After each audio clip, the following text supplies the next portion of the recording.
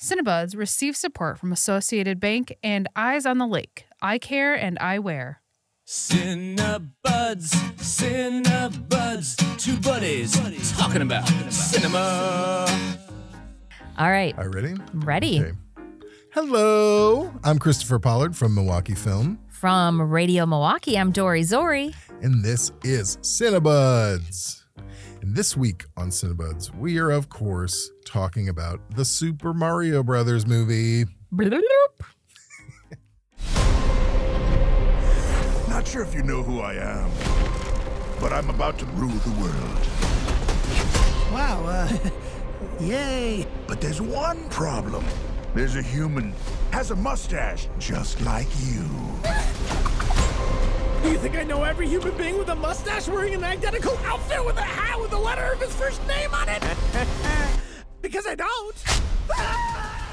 The new Super Mario Brothers movie stars the voice of Chris Pratt and Charlie Day as the titular brothers. Oh, my goodness. Anytime I get to use the word titular, I do.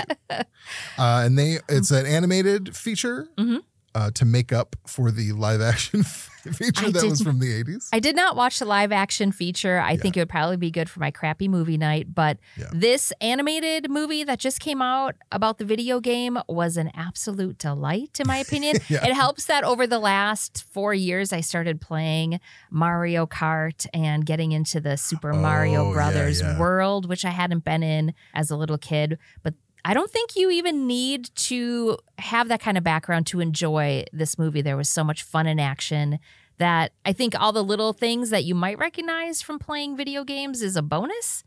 Yeah, it's almost two levels of people who could watch this. If you are familiar with it, there's a lot of fun references. The music is really fun to be like, good. To see how you incorporate all the different music from the video games into the film. They did that really well. And just the gameplay that you remember, they incorporate it in a very clever way into the film. So if you have that knowledge, great. And if not, it is colorful and funny. And good for all ages, I think. I know that my little nephews went and saw it.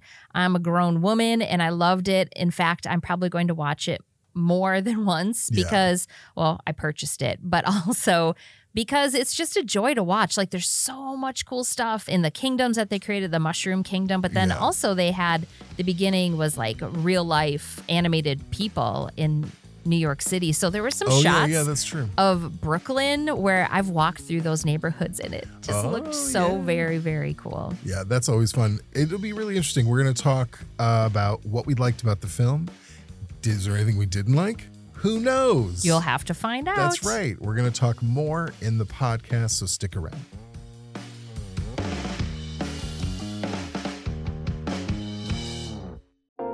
We've got a mission on our podcast, Urban Spelunking, and that's to show how every building tells a story.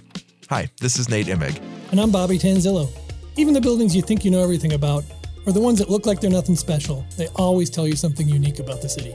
Learn about Milwaukee through its architecture.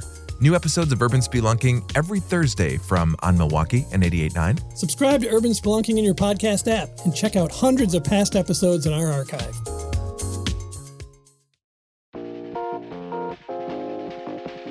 And we're back. We're back. You know, I tried my best in the opening to make a Mario video game sound. Oh, That really didn't work that well. I apologize. I think I think in my head I can hear it, but then when it comes out of my mouth, it won't sound right.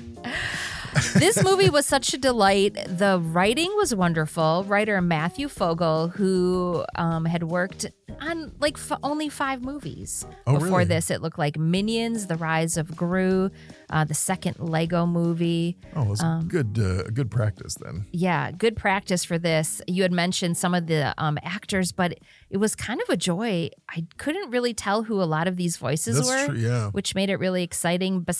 Beyond Chris Pratt and Charlie Day, Jack Black is in it. He was a great choice for Bowser, is that right? Bowser. There's even a song that was written Which about. sounds so Jack. It's like, it seems like Jack Black for sure wrote that song. He did. And I think it's actually his only second Billboard charted song. And it's basically him just singing Peaches, Peaches, Peaches because he's in love with Princess Peach. Peaches, peaches, peaches, peaches, peaches, peaches, peaches, peaches, peaches, peaches. Ah! Oh, yeah. Oh. But Anya great. Taylor-Joy, Keegan-Michael Key. I mean, the list goes on and on. Yeah, and I didn't recognize Keegan-Michael Key, who usually I do, but I think they did something. It's like a version of his voice where they heightened it a bit. But then once I knew it was him, I started hearing some of his little tones that you recognize. Yeah. I really like him. So good. There were so many little, what do you call it? Easter eggs in it. Like, oh, yeah. Were you a fan? Do you play Mario? When I was games, Nintendo games? It was maybe the only Nintendo game I played. I've had a very off and on relationship with video games. Mm-hmm. I didn't really play a ton growing up, but I remember I always went to my friend Rich's house because he had Nintendo and we played Super Mario Brothers when I was in grade school. So that's the one I have the oldest connection with is Super Mario Brothers. I grew up with Intellivision and Atari, so yeah, I didn't fall in love with this world, the Nintendo game world, until much older in life. But man, did you know what video game Mario made his first appearance in? Oh, would it be Donkey Kong? It would be Donkey Kong. I knew he was a part of Donkey Kong, and I feel like I only realized that in the last few years and put those two together. Yeah. Is 1981, and he wasn't actually Mario then. He was known as Jumping Man, which is really fun because there's so many little Easter eggs in here, and I think Jumping Man, there was a store where they had a Jumping Man video game, I think in the pizzeria maybe that they showed. Yeah. But other notable in the movie. In the movie. I see, yeah, sorry. Now I'm going back from the video game to the movie. Oh yeah. Also, Luigi's cell phone ringtone is from the Nintendo GameCube. Do you remember the game Duck Hunt by any chance? Yeah, the old Nintendo game? When they showed one of the scenes of Brooklyn, they passed by a French restaurant that translates into Duck Hunt. Oh, that's deep. The duck from the video game was the logo on that restaurant. And then in Mushroom Kingdom's antique store, when they first get there, you can see in this, like on the side is a gold hammer, and I'm not quite sure which game that's from. But I think that may be from Donkey Kong. That could be from Donkey Kong. At some point he gets a hammer that helps him get rid of the barrels when they're thrown at him. Yeah. I may be mixing things up, but I believe that's true. The other fun thing, which you might remember, is you could hear the owner in the Super Mario Brothers movie, you could hear the owner of the antique store telling someone as they're talking about a Nintendo cartridge, just blow into it. Does this thing work? Yes, well, great. You just have to blow into it. And you'll get it to work, which is something I really remember doing a lot as a child when those things would get dusty. You just blow in it, and then they work again. These are all great because this is what the movie did really well, which is really connected to the people who are familiar with it. Even just peripherally familiar with it, everyone's familiar with the music, even though maybe it's like, oh, what's that from? But you know it. Mm-hmm. But I kind of forgot how many different bits of music are in it depending on what level you're at or what's happening. Like when you get the star, the sound it makes. Yes. So hearing them all in there and sometimes like altered a little bit or updated in a fun way, that was very smart to do, I think. So the whole movie, I guess we haven't said this yet, is about the Mario Brothers. It starts off where they're like in real life and they're trying to have this plumbing business and their family's kind of making fun of them, and they do this little kind of cheesy commercial, and they see on the news that there's like this big water main break in Brooklyn. So they go down there thinking that they're going to help, and then somehow they end up in these alternative worlds by going through special pipes. Yeah. And that's really where the magic and fun begins. But even the beginning of the movie I thought was super fun to like. It was really funny, and I laughed a lot. It was funny. I was watching it and Nicole goes, "Are you liking it?" And I said, yeah, I think so. I was kind of like meh, kind of a tone. And she goes, you seem to be laughing quite a lot. And I go, yeah, I think I do like it. I had a weird response to it where I was like, there's nothing I can complaining about in this movie. It's pretty funny. The visuals is very bright and colorful, but I just sort of like, I think I was like conditioned to be skeptical because of all the controversy about Chris Pratt's voice. I don't know what it was exactly. They didn't like it. They didn't like his casting in it. And when I watched it, I was like, I don't know what the big deal is. Now, who's they? Are these the video game enthusiasts? Oh, that's a good question. I don't know if it was like deep level nerds about that weren't liking it. Or it was one of those things like people on Twitter say, and it was like 5 people. But I just remember it coming up a lot. And then the funny thing is in the film in the beginning, and they're doing the 2 brothers are shooting a commercial for their plumbing business, and they do the "it's a me Mario" voice, and then they immediately in real life drop it because that was just for the commercial.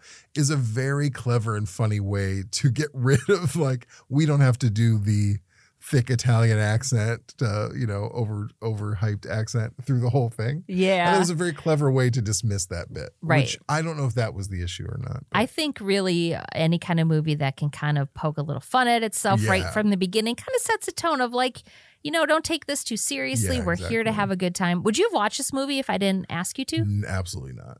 No, I would. I don't know why. I like Mario Brothers. I'm not like a fanatic by any means. Like I said, I have a vague connection to video games. But I'm glad I watched it. I do think halfway through, I was like, I think you just insisting on not like. I was telling this to myself. You are trying to not like it. I think I was being snobby a little bit and conditioned. Then by the end of it, and luckily my wife is there to be the voice of reason. She goes, "You are laughing quite a lot," and I said, "You're right." And I'm writing down notes, and all of them were positive. I was like, "No, I did like this. I just had to remind myself that." It's fine to like it. One of my favorite parts is so Mario and Luigi get separated, and Luigi ends up in the dark world where Bowser is kind of taking over and destroying everything. Yeah.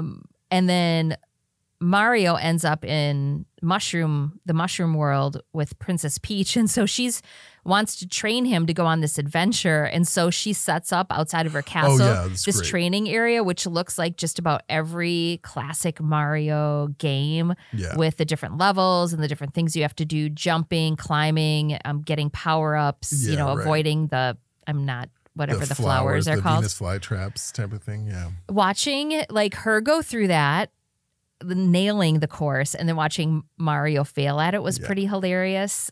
And I really, at that point, I thought, and I turned to Millie and I'm like, I love how they made Princess Peach like really an awesome character that like is a bad in a good way, right? She's just killing it. She's a boss lady. Yeah. She is clearly in great shape. She's agile. She can make it through these courses, but she's also like ready to save her kingdom. Yeah, I do. Yeah, because in the original video game, it's just that I got to save the princess. Save the princess. That's pretty much it. And this one, not so much. This one is like the princess is on the front lines with everybody else. I love that. And I do love that sequence that you pointed out is great because it was the thing that kept making me laugh was that like, yes, this is what it's like when you're trying to figure out a game. You keep failing this one part over and over again. All of a sudden it's nighttime. You're still trying to get past this bit. And then someone's going, oh no, you got to do this because that gets you a power. Like she's telling him, giving him hints. And I was like, that's so clever to do that because then it connects you like, oh yeah, we've all done that. What I like about these movies, and I think some of my cynicism comes from, I like all of these kinds of movies. It's kind of a new, not brand new, but like the Pixar movies, the Disney movies have this very contemporary vibe, great sense of humor for adults and, adults and kids alike. But there's all these little bits in it that you're gonna hit every time. So there's a bit of a formula, but the thing is, I realize I don't care that it's fine that there's a formula because it works really well. Yeah. I think the key to that formula is that you have all these ancillary characters and bits that happen throughout it that are really bright and fun and funny, that kind of elevate the plot, which is the plot is always going to be kind of A, B, or C, But those are the bits I like so much. And some of my favorites in this one, I love Fred Armisen as Cranky Kong. It's just this very funny character. And Seth Rogen was the voice of Donkey Kong. I did not get that until Donkey Kong started laughing. I'm like, that's Seth Rogen. So these characters who aren't like main characters were very funny.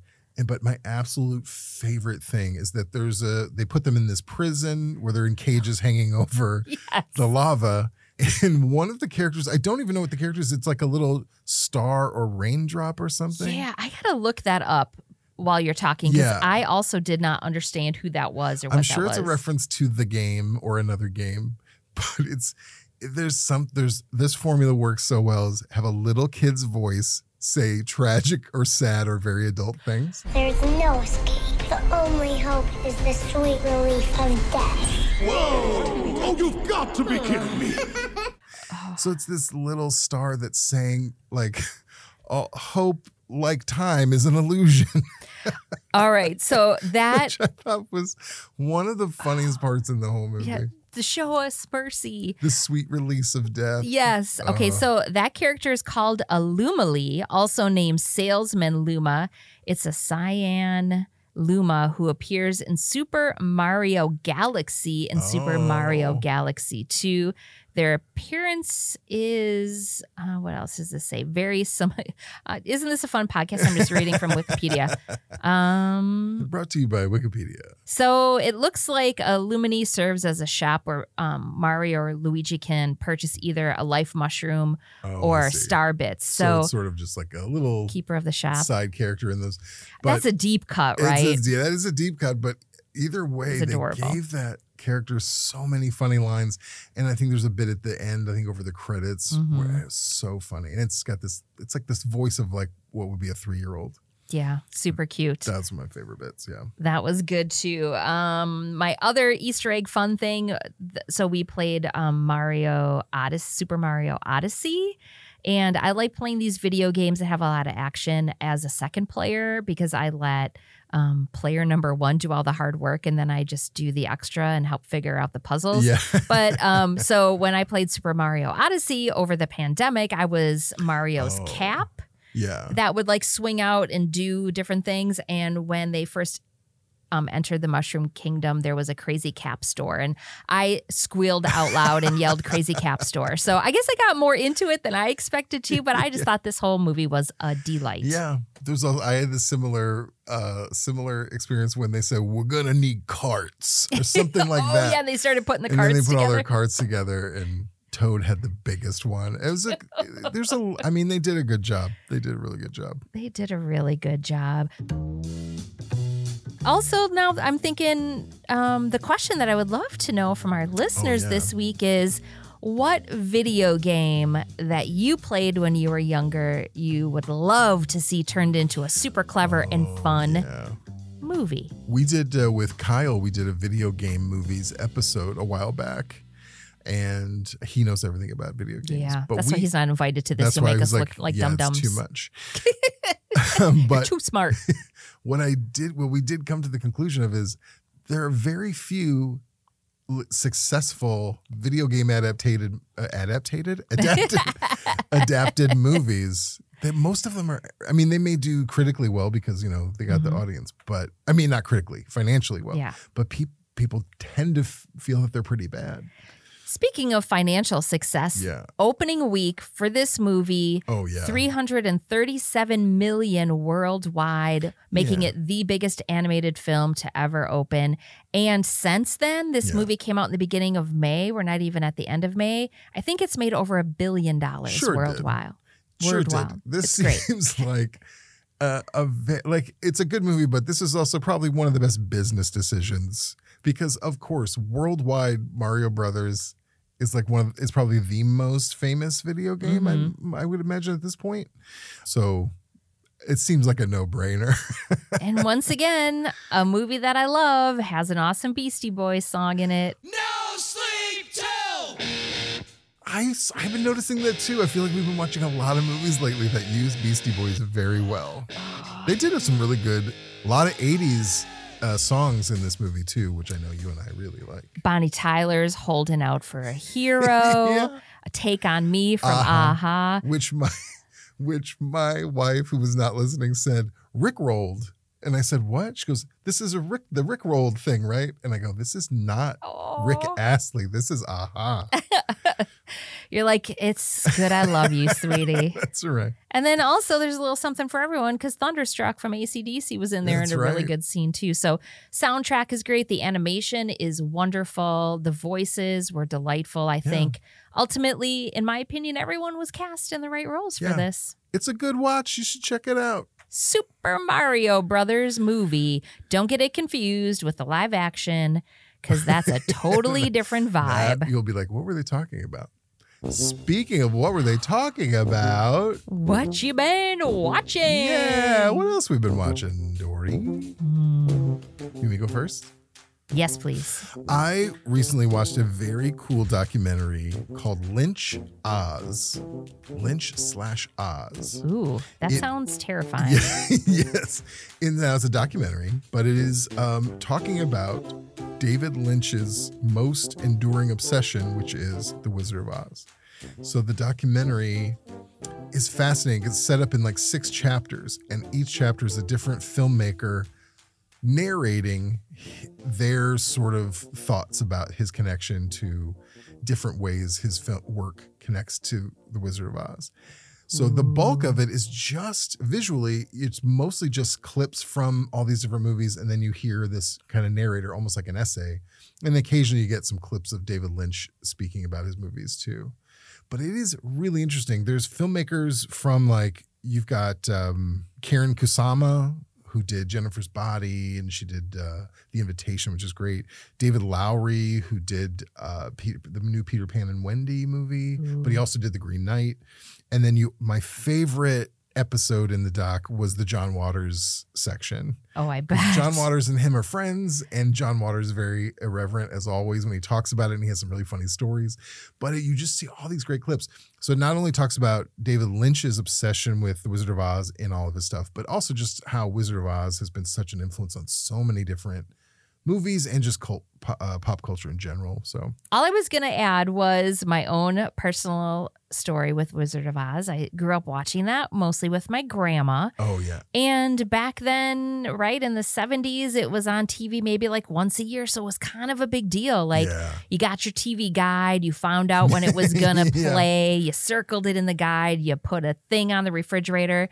And then we had a movie date to watch Wizard of Oz on the big old console TV. Yeah. And I fell in love with it from the beginning. I always thought it was so magical that it started out in black and white and turned to color, that I have carried that magic with me through my adult life. I don't watch it every year or multiple times a year like I used to, but I think it's time to revisit that.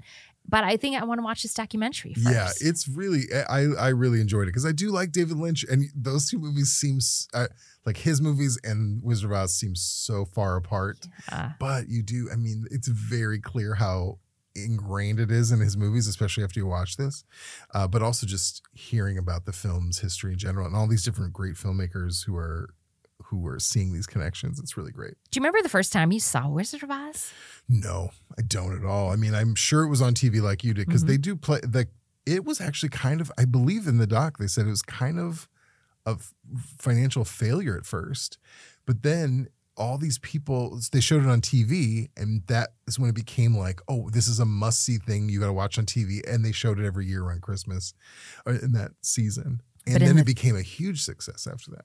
But in the theater, only...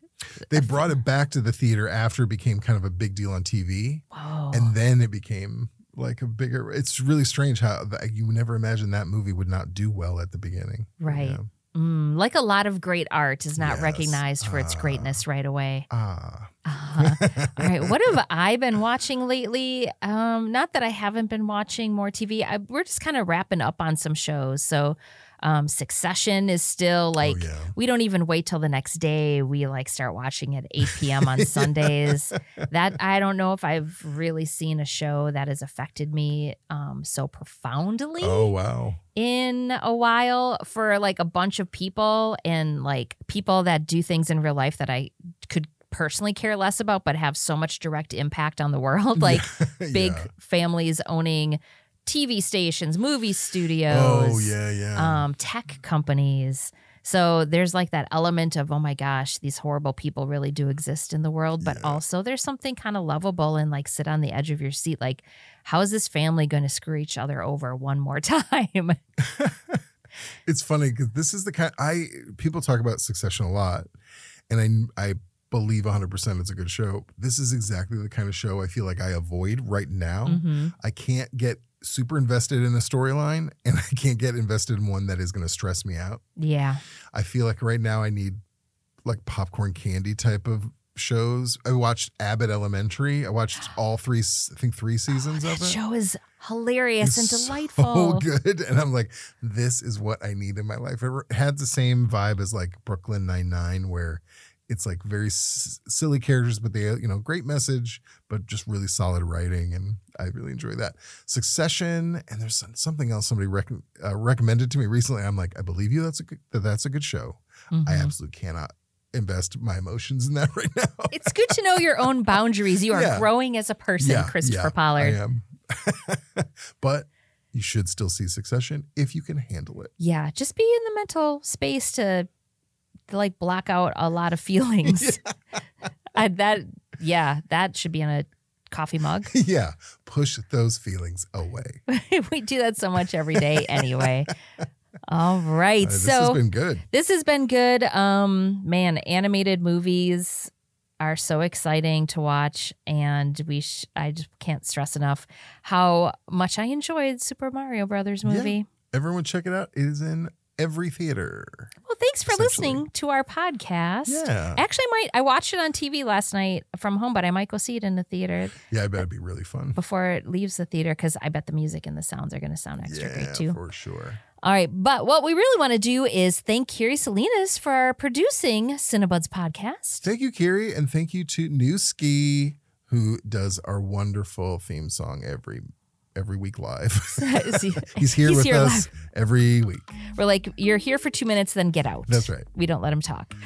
Cinebuds is sponsored by our friends at Associated Bank, and thank you to our new sponsor, Eyes on the Lake, Eye Care, and Eyewear. Thank you both so much. And we could not do this, and we wouldn't want to do this without the support of our wonderful members, both from Radio Milwaukee and from Milwaukee Film. Thank you guys so much. Thank you so much. And until next time, try to get out to a theater to go see a movie. Yeah. Bye-bye. Bye.